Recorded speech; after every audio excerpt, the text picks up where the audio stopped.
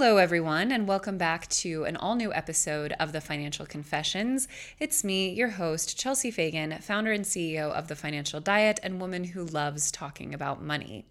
And one topic that we've covered quite a bit on the channel, both on my show, as well as, for example, on our podcast, Too Good to Be True, on their recent episode of Essential Oils and Wellness Culture is, well, wellness culture. It's something that has been on people's minds more and more, I think, as we start to see the ways in which a culture that is nominally about living in a better, healthier, more fulfilling way can often leave us with the exact opposite. Dubious pseudoscience and snake oil sales aside, there's also a whole part of wellness culture that is, especially as it pertains to women, about, above all else, restriction. Many of us saw, for example, the recent interview with Gwyneth Paltrow that went viral because of the hyper-restrictive diet that she was describing and the ways that she described needing to detox from a life that was already, in her own words, almost completely devoid of anything that could possibly need detoxing from. Now, obviously, there are many more qualified people than me who can speak to some of what might be happening behind some of these ideas and why they're so dangerous for us to consume. But on the other hand, we do often live in a context that is focused on consumerism, about overextending ourselves, about consuming things that are toxic for us, both literally and figuratively, and generally making us live in a way that's unwell. And similarly, a lot of people are realizing how much it is essential to say no to a lot of the things that, for example, late capitalism has instilled in us. This constant need to be reachable, to be working, to be producing, to be measuring our value in extremely financial metrics, and often not even financial metrics that necessarily benefit us. We're also often not living lives that are incredibly healthy in terms of our physical health, in terms of what we're eating, in terms of the food that's available to us, in terms of the products that we're buying, and the intentionality with which we're buying them. At the end of the day, while wellness culture may often offer us fairly toxic, no pun intended, solutions, there clearly is a need to do American life better in a lot of ways. And my guest today is someone who covers all of these topics from an incredibly interesting and unique perspective. If you're watching on YouTube, you can see this immense stack of books, and that's not even all of them. She is a best-selling author, both of cookbooks and books that speak about wellness more generally. She's a writer. She's based here in New York as well, and she has so many incredibly interesting things to say on this topic. Welcome, my guest, Candice Kumai. And thanks to ZocDoc for supporting TFC. ZocDoc is the only free app that lets you find and book doctors who take your insurance and are available when you need them. Go to ZocDoc.com/TFC and download the ZocDoc app for free. Then find and book a top-rated doctor today.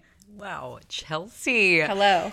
Lady, it looked like you were reading a teleprompter, but you were not. I was not. So impressed. Oh, thank you. I'm so impressed. I've never seen somebody do that kind of an intro. But thank you for having me. And that was like so incredibly thorough and spot on. Oh, thank you. And I'm excited about today. I'm excited to have your fun fact. Teleprompters actually make me freeze up, so I don't use them. But I always know what I want to say. But so to the intro's point. So wellness is a space that has exploded in popularity, yes, but has also been co-opted to mean just about any damn thing, and often things that are not super healthy in different ways. Can we start by just setting the tone of, first of all, what you do in this space, but kind of more importantly, what wellness practically means for you? Yes. So about 20 years ago, I started cooking on the line at restaurants. And then I went to culinary school after I got my undergrad in interpersonal and organizational communications at Long Beach State. I went to a Le Cordon Bleu school. I studied culinary arts for just about 2 years before I started cooking on the line at a Ritz-Carlton and also at Roy's, which is Japanese Hawaiian fusion. I did banquets at the Ritz-Carlton, which was large covers at the one in Laguna Niguel. And I virtually just did it after school because I was on the first season of Top Chef. I was 22 on the show. I'm 41 now. You guys can do the math. And it's been 2 decades of just food, writing, wellness. After Top Chef, I became a host at Home Shopping Network at 25. And then I was on a show called Cook Yourself Thin. Terrible title. Wasn't my idea. Oof. I know. A lot has changed. Didn't age well. Yes. Wasn't my choice. It was a Tiger Aspect IMG show. It was adapted from a show that was doing really well in the UK. As usual, Americans like to steal their And they had 3 girls on the show, and it became a New York Times #1 best-selling book virtually overnight on Lifetime TV. This is, again, about 15 years ago. From the success of that book, I remembered my EP on the show. This woman, Lauren Dean, who used to work with Martha Stewart, said, "Candace, of all the girls, you know how to write recipes really well." And I was sort of baffled by that because at this time I was like 27 or so. And I said, oh, wow, maybe I really can write my own cookbooks. So Rodale signed me around 28. My first solo book, Pretty Delicious, came out, followed by Cook Yourself Sexy, which is another title we can talk about. I've worked under the Men's Health and Women's Health umbrella for many years as a columnist, and then I veered over to Shape and Men's Journal as a food editor at large. I've judged on Beat Bobby Flay and Iron Chef for many years, which I did not take lightly. I understood that the role that I was receiving was a great honor, I suppose, and being so young and almost like vulnerable from the Top Chef days into where I am now, celebrating my 41st birthday this year, moving back to New York this year after taking a little break, and I think I'm on my 8th book now. I feel a deep responsibility to start changing the way that we look and feel about food. And like you said, about the culture that we have sort of just let out to the wild, wild west, guns blazing. And that's a really gentle way of putting it too. There's a lot of us experts. I report on the Today Show and GMA and write for Cosmo or Vogue, etc. There's a responsibility that we have as a journalist and a writer to put quality information, the truth, and the right and correct information out there. And I don't think it's being done anymore. I think people just do whatever the they want and they think it's good. And as long as it gets clicks and likes and all kinds of, endorphin boosting feelings, people continue to do it, whether it's toxic, true, or completely false. And I think we are also part of the problem where we need to tell our young girls, like, hey, you have a responsibility as a writer, a journalist, or if you want to be a TV personality, a podcaster, or an author yourself one day, it's important for you to do this with integrity and grace because, number one, things don't age well anymore. And number two, people will come after you if you exhibit poor behavior or bad things. And I think number three, you asked me about why it's important and what I do now. I think it's important to go back to writing cookbooks. I did the philosophical like I told you for the last few years, and I realized very quickly that people don't really care about that. You can talk about the spirit all you want, but unless people get it, like in the second half of their life, they won't get it. So the most important thing I think is to just be that person that takes the high road, does the harder work, does the right thing, even if it's not popular. And somehow in these 20 years, it's worked out to my advantage. But boy, it did not come easy. I will say that. It came at a very, I will say this, an interesting price. Well, I mean, so for context for those listening, I always ask guests what title they like to be introduced by, and she was like, "You can say best-selling author," but for the record, I was actually giving her CV and what she's done in her life in the intro, that intro would have been 45 minutes long because you have been around the block, like you have done a lot of really amazing things, and I'm so fascinated about the cook yourself thin sexy thing, and I'd like to start there because I think in a lot of ways that encapsulates some of what we talk about on our channel when we talk about wellness, which is that, you have a career that has spanned a time when it was okay to talk in terms of the goal of this is to be thin. Yes. And we've sort of reached a time now where it's no longer quite as acceptable to speak in those terms, and we look back at like a show like What Not to Wear, or, and especially in the UK, or we look at something called like Cook Yourself Thin, and we say like, oh, that aged terribly, that's so cringe, etc. Yeah. But the truth is, especially as it pertains to a lot of the mainstream wellness culture, or for example, using that Gwyneth Paltrow interview as an example, clearly we're still talking about a way of living which maximizes and prioritizes thinness. We've had viral, What I Eat in a Day by gurus go viral, where someone does the math and they're eating 600 calories in a day. So we've entered a time where we no longer speak in those terms, but that is still clearly an undercurrent of not only what, the goal of so many of these sort of wellness regimes are, but also what makes the people successful is having that very narrow idea of aspiration. So how in your work and in your life, frankly, as someone who has been through all of that, how are you decoupling, and how do you recommend decoupling the concept of wellness from the concept of thinness? This is a great topic, Chelsea, because it is true. 20 years ago, it was very accepted to talk skinny girl, thinness, and these brands did not date very well. And I did find them very interesting. It was even just, I would say, about 6-7 years ago, where my friends Catherine Budig and Kate Fagan told me that they thought that the title of Cook Yourself Thin, and I was like, ladies, I did not choose this title. It's called The Machine, and The Machine puts many of us in a box, and they tell us what to do, and they slap a label on us, and they say, you're going to be the Asian girl on the show. And while it was flattering, say 15 years ago, to get that role and to be the minority female in many spaces of food at the time, I realized early on, and this could come from my immigrant parents. Mother is Japanese, father is Polish. Both are slave drivers for hard work and being a good person and working with kindness and integrity first, having morals and values that are really important at the highest level, or as my mom says, I have a golden standard and you're going to meet my golden ways. So things were very interesting growing up. In the back of my mind, I knew if I was going to be this one minority figure for women in the space of, say, the series of Cook Yourself Thin, I thought, well, an accurate representation is to cook the foods that I know from Japan, and also to not really embrace this title as me in a box. So immediately after the series, which was very accepted at the time, but it also, Chelsea, did extremely well. It was a program that touted that women should eat X amount of calories a day to lose X amount of weight, which we know at the time, 15 years ago, was very popular. And for me, it felt very restrictive, unrealistic.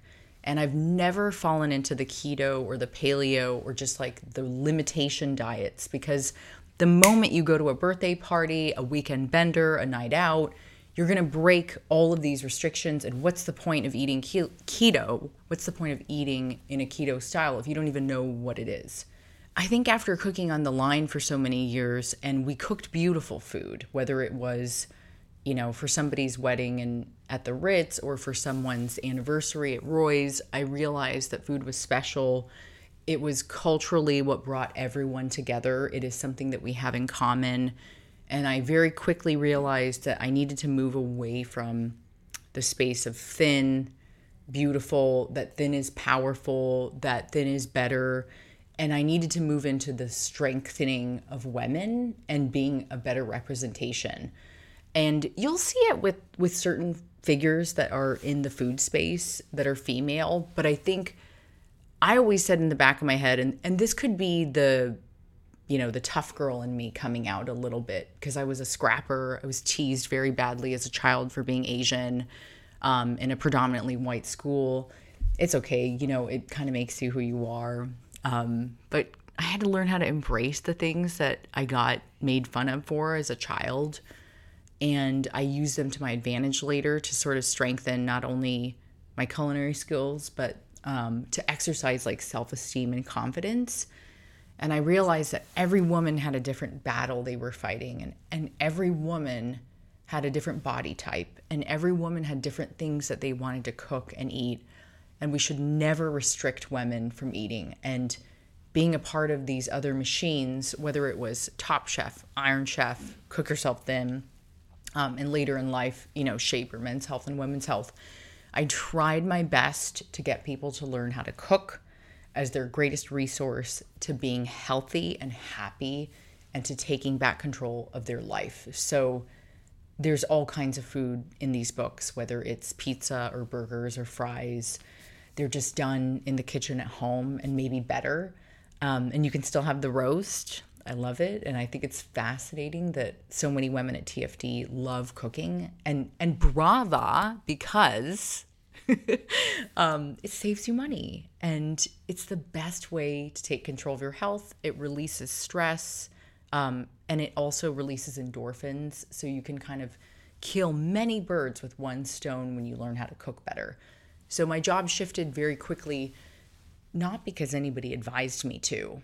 That people wanted to use me all they could for the way that I looked. But I knew my brain, because of my Japanese mom, would get me far further in life than my looks. And I think the sooner women can realize that education is paramount to all success in life, and the smarter you can become early on, like much following your advice is the same kind of thing. When you take that advice and you use it early, like say it's the savings account early on, versus spending like crazy or showing off photos of you that are unrealistic in life or photoshopping. I think it's better to be honest, authentic, to do the work, to have the resume, because you can always fall back on your resume when times get grim, and boy, they will get grim. And I also think it's important to not rely on looks so much, because as we age and we get older, one of the first things that goes will be your looks. And as we know in our society, people will eat you alive if you go out the gate pretending to be something that you're not, and to continuously poke and evoke emotion with women and eating, because our relationship to food is personal. And I really think it took myself moving into another chapter and saying, I'm just going to teach people what's wellness, what's cooking, and what's good for you. And we need to sort of say goodbye to the days of Slim Fast and Weight Watchers and calorie counting, because frankly, they are just not realistic. Yeah. And I mean, even if I think for certain people, there can be there can be something that's helpful to certain people about math, yes, and about saying like, you know, I this is a healthy parameter for me, but those people are probably fairly few and far between. And whatever is the way of helping people live better, like for me, like it's an arbitrary standard. I know it's arbitrary. It has been debunked, but 10,000 steps a day is a helpful number for me. I like to hit it every day. Agree. Not everyone feels the same way. For me, it like really helps me sleep. It helps me feel better in, you know, my day-to-day life, whatever. And also I just like walking as an activity. But another person might find that number like that it only makes them have a harder time, because they get into easy spirals of, I didn't do it. I'm messed up. I might as well, you know, not even try tomorrow, what have you. But, you know, in terms of, I mean, it's a complicated issue, right? Because on the one hand, like I said in the intro, wellness often just translates to restriction for women, and is often framed as a very specific type of life that is framed around a very specific notion of aspiration that is usually very thin, wealthy, white, you know, all of these things. And it's just about how much control you can exert over yourself at any given time and how disciplined you can be. But as I said in the intro, on the other hand, we live in a culture that is not only driving us to consume at every given turn, but to consume increasingly low quality things, which is not even, it is about food to some extent, but it's also about like, look at the rise of fast fashion. Look at, you know, how low quality so many of the things that we bring into our home, or that we're feeding ourselves. Like we're in a culture that almost by default makes us sick, that keeps us sedentary, that doesn't provide good food options, that doesn't have adequate health care. So oftentimes it feels like what is most absent and a pathway that is most non-existent for women is one of true moderation, is one of, you know, you indulge, you enjoy yourself, you do the things that you love, you feel generally good, and you're not constantly on a journey to improve yourself in some abstract way, but you're also not doing what, again, the culture wants us to do, which is constantly, for example, mindlessly spending money, mindlessly accumulating things. I would just be interested to know, first of all, what moderation specifically means to you, and how do you, as someone who is in the wellness space, avoid falling into a cycle of needing to be, quite frankly, perfect at all times? Amazing question. It wasn't even until a few years ago where I realized, even though I had that Japanese mom that had the golden standards, I did not need to meet her standards, because frankly, it was my life and not my mother's. And I often did things because it was respectful to the culture, which I never felt good enough for in the first place, because I was never Japanese enough or I was never white enough. And a lot of mixed kids fall into this lull of not feeling enough. And I think when people like Trevor Noah or Naomi Osaka, etc., we've come out recently to talk about what it's like to be a mixed kid and how psychologically it can almost always feel like you're never enough. Right. When really you're just 100% whole. I believe there's a HBO series that came out recently that was like 100% me. And it was adorable seeing these little children being interviewed over, you know, being half black, half a Latino, or half Asian and half white, and how we're 100% me and we're nothing else. You know, I grew up with a Polish last name and a Japanese middle name, and I just said, this is me, Mom. You know, like, you may not like the things that I do, but I'm going to continue to write. And it should be important for people to know, too, that she said, you cannot make a living off of cooking, okay? When I went to culinary school, I paid for it 100% on my own by hustling and working small jobs on the side. When my parents did not believe in me. Very common story for immigrant kids. And now, 8 books later, I say 8 because I'm writing the 8th, which I know you understand. Yes, I do. You get it. I feel like empowered finally. I'm older and wiser with moderation. I do think that we have taught women to look a certain way, act a certain way. I saw one of your videos on the culture of trying to look into old money, like it was a cool thing. And I appreciate what TFD does, because you always give me a different perspective on topics that I find to be very relevant and timely. Thank you. Important for young women to also see somebody who's lived it and braiding it. And New York City, when you live here, it's like getting a second MBA. It's a city where you learn through experience. And so I would much rather take advice from a woman who lives here and does it than somebody who virtually came out of college and worked with their thumbs and called themselves an expert with a title. I think titles are earned. I do not think that they should be self-proclaimed. Yes.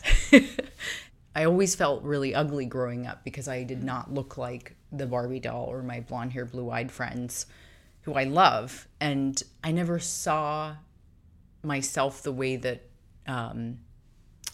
maybe call it ugly duck syndrome. You know, you grow up and you realize, like, I'm going to work with what I've got. I'm going to play with the cards that I've got, and I'm going to make it work. And I think when I spoke about my ethnicity and my background and my mom being overtly tiger mom with me for my whole life, telling me I could not do things and virtually making me feel like I wasn't good enough, and me having to say, I'll show you. And I did. I was like, do you think I've made it now? Like, people think of Asian people as being really calm and cool, but if you look at Ronnie Chang, he does a great depiction of the anger side of the Asian community, and where we feel overlooked and underseen and like underpaid. And I think all these things can be true and false at the same time. Mm-hmm. Everyone's career path will be different. But moderation to me is really, it's not something I do often. I love walking as well, which is why I moved back to New York, because LA, you were trapped in a car all day and in traffic. Yes. Not interested. One of my main issues with the city continue.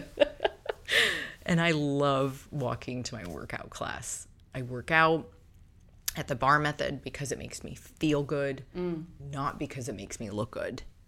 But you said moderation is something you don't do very often. No.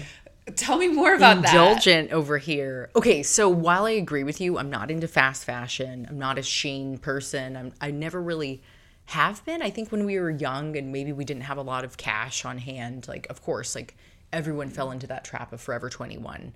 I'm an older millennial, so I've got like those years of Forever 21 under my belt from like high school. Very dangerous. Yes, and as we get older, because I was a fit model for so long, which means I was a live mannequin for multiple brands like Calvin Klein and Roxy and the whole gamut of like swimwear. that was another culture that really restricted me from doing whatever I wanted and being who I wanted to be. So the reason why I don't like moderation is because I feel like I was already put in a box my whole career. She's the healthy girl. She's the Asian girl. She's the fit girl. She'll write healthy food. She'll write Japanese recipes. I want to just scratch and scribble out all those things and say, like, I'm just me, and I'm going to do me for the rest of my life. And whether you like me or not, because I am very polarizing and I understand that, I guess I don't care. It's hard to say those words. What do you mean by moderation, out of curiosity? Because when I think of moderation, I think of like living a life that has not equal, but at least generous space for both, a high level of agency and discipline, but also space for indulgence. And so I mean moderation is in like moderation in food, moderation in, party, moderation in work, moderation in everything. In this instance, then, I would say I am a highly disciplinary person when it comes to work. You will see me mostly at my desk every day of the week. My boyfriend literally every day? Yeah. And my boyfriend has to pull me away and say, you're not working today. It's Sunday.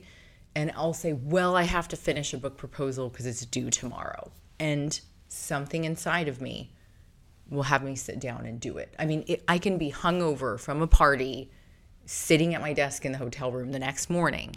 And you will be working. Yeah. Interesting. So we do a 4-day work week here at TFD. Yes. And I have to say, I always recommend this to people who work the way you describe. Force yourself to try it for 60 days. Like, because you would be shocked. Oof. There are some really good studies out there on our side. Productivity increased, revenue increased, like profit margins increased, everything. And so many companies that have tried it have had the same. In fact, Japan, Microsoft Japan was one of the really big initial studies on it that we referenced when we started doing it. I don't know if I can do it, Chelsea. You not only can you, but you sound like one of the people who most could benefit from trying it, because it really is like we really don't realize. And for me, wellness is very much about enjoying your life above all else. And you would be surprised how effective you are with less time than you think you need. I want to take a quick pause and thank today's sponsor, ZocDoc. If there's one thing you should actually take the time to do, it's find yourself a good doctor, whether it's for your mental health, your yearly checkup, or a new dentist because you're still going to the same one from your childhood and realize you don't actually like them. Finding the right doctor should not be an overwhelming task. It should actually be the opposite. ZocDoc is the only free app that lets you find and book doctors who are patient-reviewed, take your insurance, are available when you need them, and treat almost every condition under the sun. Instead of going to TikTok for medical advice, no shade because you know I love TikTok, it's just not where I nor you should be seeking out medical advice, I use ZocDoc, literally, I personally do use it, to find the right medical professionals, and you should too. Like I said, I actually use ZocDoc, and honestly, it has been really, really helpful to just keep that entire part of my life totally organized, as it's something that can easily feel overwhelming and become an item on your to-do list that just kind of lingers there forever and gives you anxiety. ZocDoc is honestly the GOAT. And if for whatever reason you're not feeling your best, finding the right care shouldn't take up all your time and energy. That's where ZocDoc comes in to help. Using their free app that millions of users rely on, you can find the right doctor that meets your needs and fits your busy schedule. Here in New York City, some doctors are booked up for weeks, if not months in advance, and that's not particularly helpful when you have something that needs timely attention. With ZocDoc, you can book an appointment with a few taps in their app and choose from thousands of patient-reviewed doctors and specialists, browse doctor profiles, upload and verify your insurance information, and get the care you need in one place. Go to ZocDoc.com/TFC and download the ZocDoc app for free. Then book a top-rated doctor today. Many are available within 24 hours. That's ZocDoc.com/TFC. ZocDoc.com/TFC. You do bring up a good point where my mental health and stability with work and finance is often, I put them in the same bucket. Yeah. And here's the mentality I have. I started in the industry at 22 roughly. This is 20 years ago when nobody was in wellness and nobody was in food, and people were still watching like Emeril Lagasse, and chefs were not celebrities or cool at the time at all. But now they seem to be like the next thing. or the next best thing, all the time. And I find it funny because I went to culinary school when it was still very ugly and dry and male driven. And let's just say it still kind of is. But I had the fight or flight mode inside of me all the time. I never feel like I must have scarcity mindset. I never feel like I have enough work or cash on hand. I always feel like I have to provide for my team like a mother hen. I know you can understand that. I feel a deep responsibility to be financially well, which I wasn't. And I spoke about in my last book, Spirited, deeply about a whole chapter on how messy the finances were. It's an Audible original, so it's like here. It's in the ether. It's in the room with us now.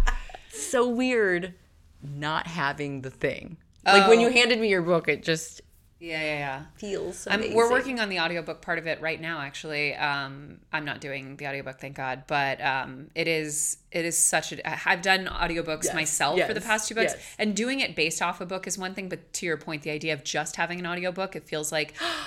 very it's like you said, it's strange to not have the tangible thing in your hand. Chelsea, it was such a trip, and I feel incomplete with it. I feel like I wanted to bring you a galley, like a printed one from Kinko's. If Kinko's is even a thing, I think it's called FedEx now, but no, totally. Well, do you mind if I ask, I in my research, I didn't see, do you have children? No, I don't, because the mindset is I still am not there yet. Okay. And I may want that, but financially, I want to be prepared. Yes. And again, to the 7-day work week thing, a lot of it comes from having these parents that were boomers who saved every penny. My sister says that they almost worshipped coupon clipping and savings. Yeah. That's how bad it was. Or good, I suppose. They're very private. I would see it as a good thing. Like they think that the younger generations overshare and they no longer have privacy. But my sister and I were savers and also scared. So it's a great question to bring up because I think a lot of women around my age, whether you're like 37 to 43, you're still teetering on the idea of, can I do it? Can I afford children? Would I be a good mother? My mom was like the best thing ever, and I just don't know if I could be as good as her. Well, to me, everything you just described there is to me one of the ways in which I personally conceive of wellness, which is to not burden yourself by taking on things that you don't feel totally prepared for, and that can be in any space, and having that dialogue with yourself of, perhaps this is something that I want. Like for me, I know I absolutely don't want children. It's just not for me for a lot of reasons. And oftentimes, friends of mine who are unsure, because I have a lot of friends who have them or who definitely want them, but friends who are unsure will say that they're envious of people's certainty either way. But in some ways, I think if you are creating space for yourself to not only decide whether or not that's something you want, but to be firm in your own boundaries of, I want to be ready in these ways, and if I'm not, that's okay, but I need to meet these criteria. In some ways, I feel that we, again, in American culture, as the one I'm most familiar with, we're often pushed into making decisions on these major life issues like this without ever giving ourselves the space of thinking about what are our terms for them, what will make it the right decision for us. Like, I mean, look at education, for example. So many people sign themselves into hundreds of thousands of dollars of debt and to a degree before they ever even really considered if it was the path for them. So I frankly think it's great to be in that position. It's nice to have this convo with you because I always believe in having uncomfortable conversations and having the ones that are hard. Because if you don't speak them or think about them in deep reflection, your life might pass you by and you might be like, oh, like I didn't do these things. So I've heard both sides very much like you. I've heard the people with utmost certainty of a big no, and then I've heard my friends that have the children already that are like, you would make an incredible mom. Because if I wasn't writing books in health and wellness and food, I'd probably be a kindergarten teacher. I just find them to be fascinating. But I also get that there's freedom, and there's also that fear of not being a good provider. My job is extremely in flux with a roller coaster. You know, it's like I'm never going to really have stability until we hit that mark of, say, a series or like a machine behind you. Like I have friends that are lucky enough to have permanent gigs with Netflix or Hulu or Peloton, and they're set. You know, I'm sure that, and I'm envious of the stability that some friends have that hit the mark. And while it's a trade-off, right? Like some of them have to show up at 30 Rock every day of the week and wake up at 4 a.m. And for me, I've often thought, should I go out for one of these wholeheartedly? And sometimes I say no, sometimes I say yes. Depends on the day. But I think the uncertainty at 41, and I hope this helps people because, you know, I almost had like the tears coming out. I've had so many combos with my partner about it, which I think everyone should do. Number one, be prepared. You know, put that shit on ice if you need to. It makes you feel better. Save for it, which I've already done. Yes. Yes.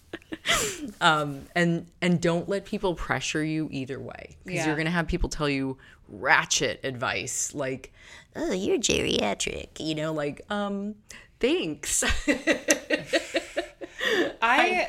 You know, also what you said there, so with people telling you you'd be an incredible mother, I mean, as someone who would have wanted to be a kindergarten teacher, I'm sure that that's true. But I always dissuade people from saying that to people because, like, for example, I know I would be a terrible mother. And that doesn't mean I'm a terrible person. Like, I think that a lot of people, and I'm lucky that my parents were not one of those people, but a lot of people had children and were not good parents. And if they had been in a situation where they could maybe have thought about it a little bit more proactively and weren't sort of being pushed down that rabbit hole from the time that they were born, they may have taken the same steps back. Like for me, I always say, the things that make me great at a lot of things and that make my life so enjoyable are the exact kind of things that would make me a bad parent. And I'm not at all saying that that's your case, but I'm saying that when people tell other people that you would be an incredible mother, unless you're specifically asking for that feedback, and you are, you know, wanting to hear that, I think in some ways that can be an insidious thing to tell people, because the implication then is almost that you sort of owe that to someone, that should be your destiny, that should be the thing that you're going for. And also, again, for a lot of people, that just happens to not really be true. And we as a society need the village, we need people, we need aunties, we need people who are fulfilling all different types of roles.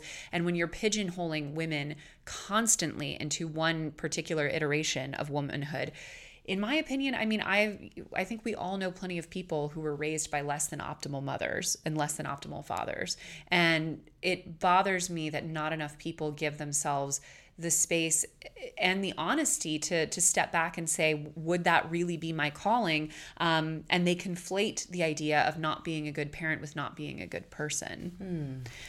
It's a heavy topic for so many women around my age. And I'm not sure how old you are. I'm 34. You have a great skincare routine. Oh, thank you. No, but thank you. I'm 34. I'm sure you do. Well, we can talk about that too. Yeah. It's hard, man, it's a weird place to be. I see both sides of it. You know, I feel like I've seen my friends be extremely happy with children. And then I have people that have actually told me, don't do that.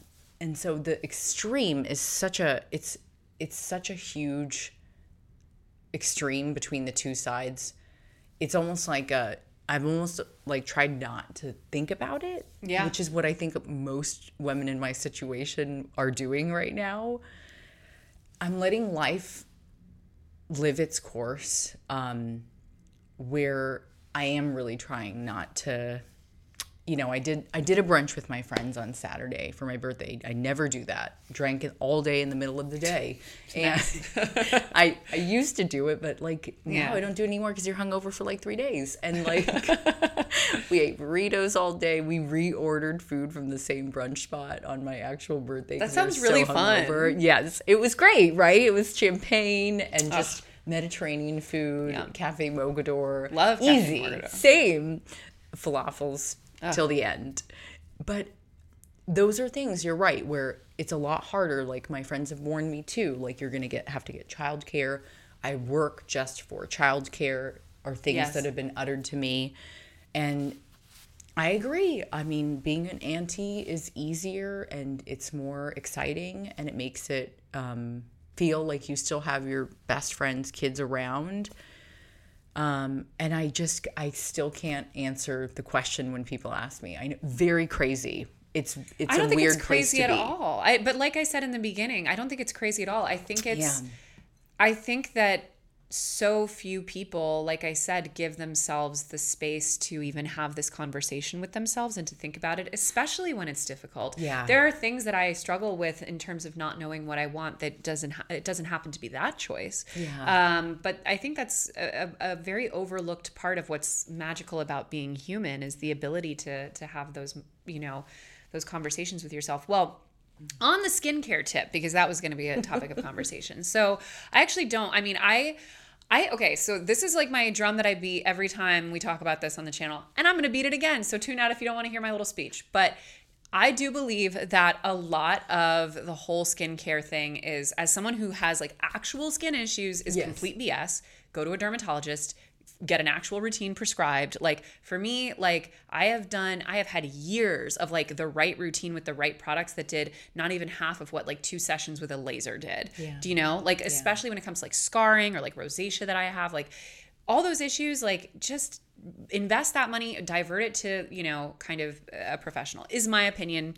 Whatever, take it or leave it. I'm not an expert, but skincare has become a really interesting place for the wellness industry and for, as you put it earlier, like people who do not deserve the expert credentials to come in and start touting their solutions, which often incidentally involve you buying things from them. But it's become a space where that same sense of ritual and control and discipline has really been sort of put upon women. It's like, what? We now have to have a 7-step routine that we do twice a day? Like, isn't life hard enough? And for the record, I literally just have I wash my face with a Neutrogena cleanser. I have one like little serum that I put on that my doctor gave me, and then I just moisturize and I use SPF every day. Like Very good. I don't do anything special, and I at this point won't. But I am interested both in terms of your approach to this, but also as someone who used to be a model, balancing your relationship to your appearance with your need to find something that is sustainable and emotionally healthy. Okay, this is a great question. A good segue from the children topic. My God. I'm sorry. I can cut this out. No, Chelsea, it's good. I'm happy. Like, you're one of the few people, like I said, that I love listening to, because I feel you have a great perspective and a good grasp on reality too. Yeah, this isn't all like fluff, and frankly, half the time I think people just write to write, or share their opinion without even thinking about the long-term ramifications of their own career. And as somebody who, I'm not a professional in skincare. I don't have any credentials in skincare. I do, however, go on the Today Show and talk product. I am hired as a journalist and a writer and somebody who is hired to give their opinion. I've been a columnist at several magazines, and I also was a host at Home Shopping Network. So I already learned the ins and outs of sales tactics. Edward Bernays, he was a nephew of, I believe it was Freud. He created what once was propaganda into the word and term he used as PR. Mm-hmm. And this is like back in 1929. So I do a lot of research on the history of journalism and how we've gotten to where we are in consumerism. Yeah. So we often touted that people needed a lot of shit that they actually never needed in the first place. And I agree with that. And where I'm going with this is the skincare routine. When I was in my 20s, I took birth control like every other girl did, because it just seemed like, I have no idea actually why anybody put us on it, but they put me on it for acne. And not only was it a bad idea, but when I went off of it, most women will go through, and nobody talks about this either, an acneic eruption. So I've often thought about writing a book or a series, etc., on this topic because I have the photos of when my skin was just, it wouldn't stop. I mean, for an entire year, it was acne upon acne. And I thought to myself, well, we're shooting in HD now. I was shooting a show called Homemade Simple for TLC. And then they did like close-ups, so we caked on the makeup, which was horrible. I also developed rosacea over the years from the Polish side. Thanks, Dad. And that, a professional, laser, etc., like dermatologist, I completely agree with. I saw a derm named Dr. Schultz. He's not far from here, off Park Ave, uptown. And he changed my life by helping me with glycolic peels, seeing me regularly, and flexing my muscle for confidence. Because when you have acne, you feel like everyone on the train is staring at you. And I wanted to hide. And I couldn't because my job was to present in front of a camera, whether it was cooking or beauty, etc. Embarrassing also to be a public figure and have horrible acne. So what worked for me was seeing a professional, being honest with him about how it affected my confidence. He asked questions like, if you stay over at your boyfriend's house, are you wearing makeup to bed? A lot of us girls had no other choice because we were so embarrassed to even show a guy that we were dating that we had horrible, and I'm talking about the cystic acne. Yeah. Been there. Oh, Chelsea, here, I still have the scars right here because everybody says that things work for scars. They don't. I mean, I haven't used it yet. But as I've gotten older, and this is a weird thing, my skin has actually gotten better, which is hope for everyone. I think that's weird. Is it? I thought it was weird. I mean, I'm 34, so yes.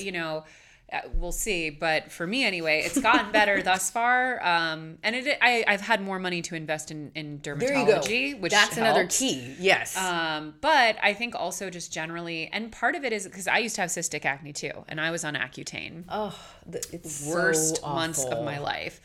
Accutane is it's such a crazy drug, but it did actually help, unfortunately. But I have had cystic acne. I have always felt such a horrible relationship to my skin, and I've found, I think, that part of perhaps what is happening hormonally with skin improving with age is that, at least for me, I feel so much more just calm and self-assured than I did, which I think just creates a sort of, self-fulfilling prophecy of having better skin and having sort of a better, an overall better relationship with your appearance, which, to get back to my other question was, I can only imagine that, having been prized to that extent for your appearance for so long, being a television personality, being a model, doing all these things that what people are looking at or looking for from you on some level is the way you look, how, you are sort of separating that from how you feel about yourself. Wow. This is going back to the first year I ever moved to New York when I was in my 20s still. I was 2010, and I remembered living on an apartment in Ave C and 11th. It was a 5th floor walk up next to the last squat house left in the city. And I was determined to make it here. I had one suitcase, $200 in the bank, and I didn't know what the fuck I was doing. And I remembered looking in the mirror at how horrible my acne was. And I even talked to a friend about it who is still very close to me now. And she said, I remember, the acne. You tried to escape going to an event in Chicago with me because of your acne. You tried to cancel your events because you didn't want people to see how horrible your skin was. And I can't believe that she remembered that. And I can't believe that I remembered to take pictures of it too, because I thought, well, no one's going to believe me if this all goes away magically one day. And I learned from my older sister because we both genetically went through the acne thing. And I do believe it is genetic and it can happen to anyone. Totally. And it is so, when it's on, it can be on your back, it can be on your chest, it can be on your neck. It's embarrassing when people make fun of people with acne because it's not like we want this and we're not dirty. That was one connotation that was so negative towards people that have acne, or that we're eating pizza and chocolate. All not true. I mean, I eat pizza and chocolate, but not to the extent that it should curse me with cystic acne. That's genetic. I know plenty of people who eat worse than I do and have perfect skin. Exactly. I have friends that smoke cigarettes and they have great skin. It trips me out. I'm like, dude, what the f***? It's all genetics, right? It is all genetics. But my sister has beautiful skin now, and she's 43, 44. You wouldn't be able to tell. She has a great aura to her, a good personality, a beautiful face, and I don't see anything from those years when we both wanted to cringe and hide in a hole, because it just stayed for years and years. And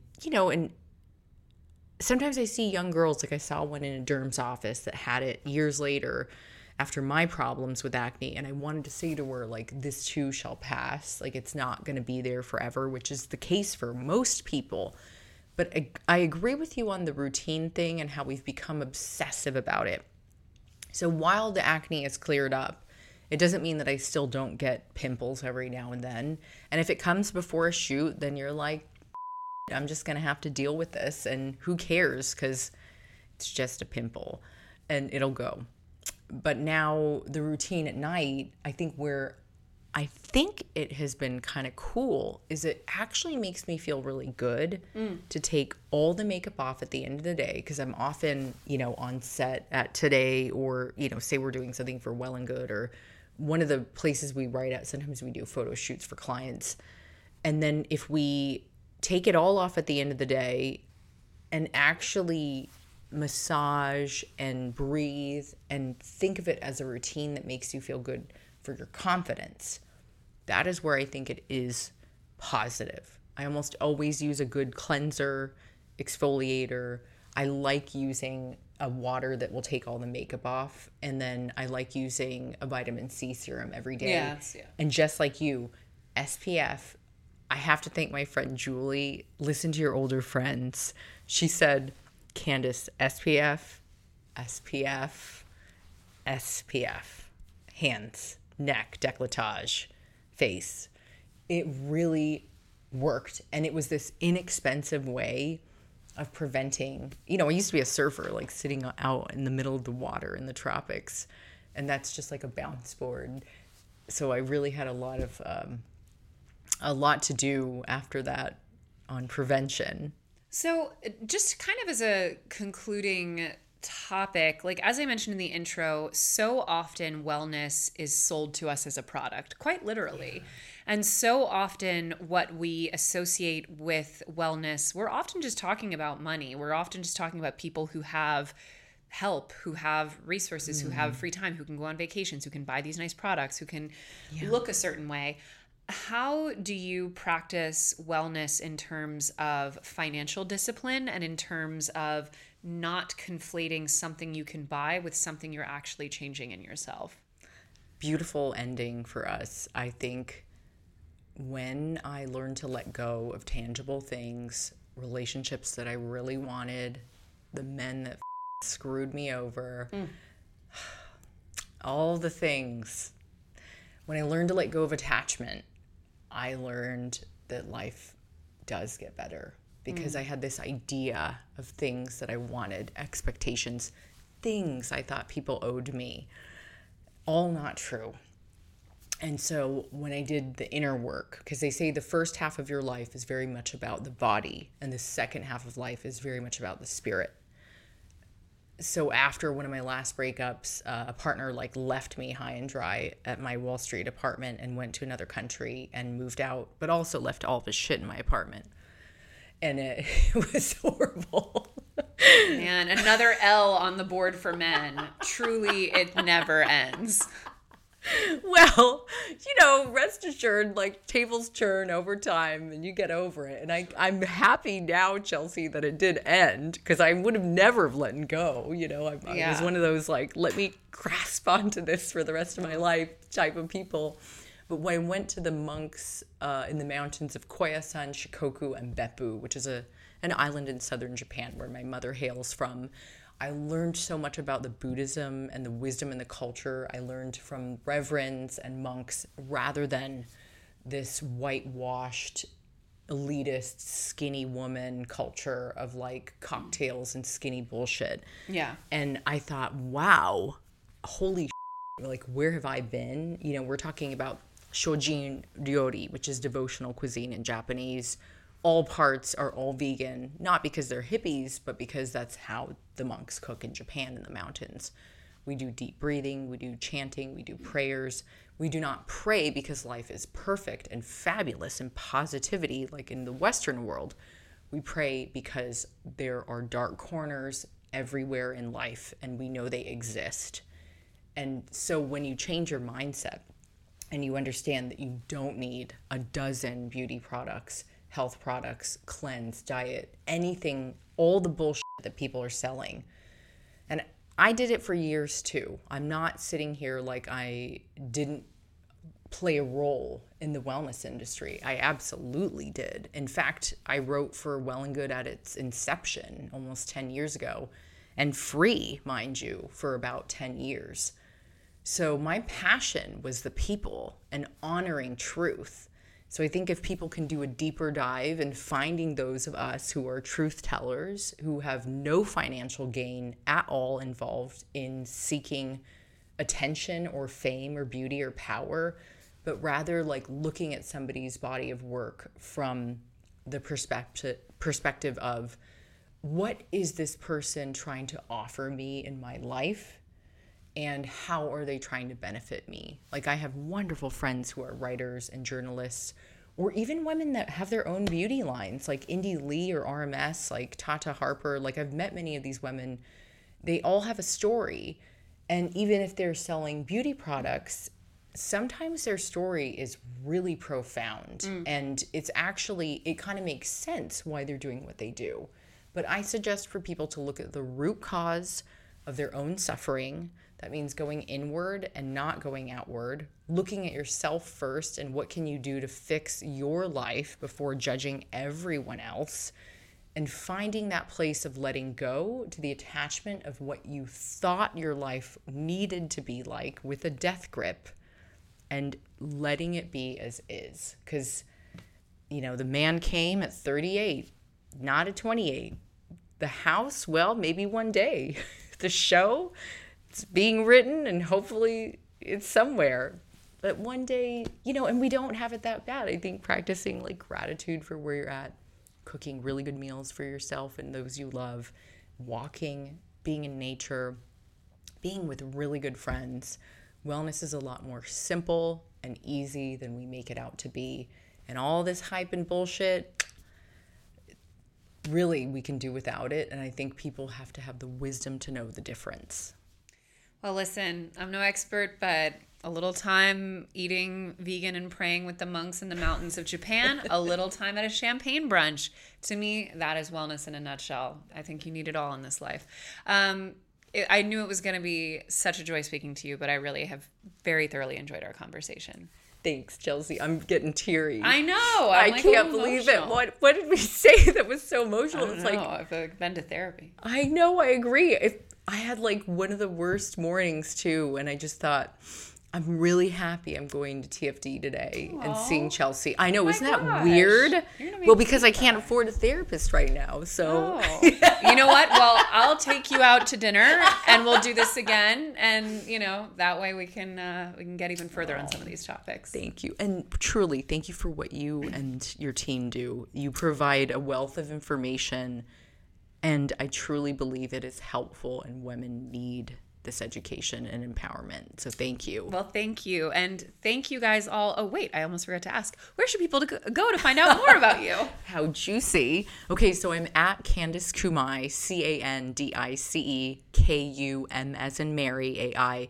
I have a podcast, Wabi Sabi, many books. The new one is called Spirited on Audible Originals. It's just like a spirit. It's just out in the Audible universe. But Clean Green Eats, Clean Green Drinks, and Kintsugi Wellness are probably the top 3 books. And I will start writing the 8th, Back to Cooking. I love that. Well, thank you so much for being here, and thank you guys all for tuning in. I will see you next week on an all-new episode of The Financial Confessions. Goodbye.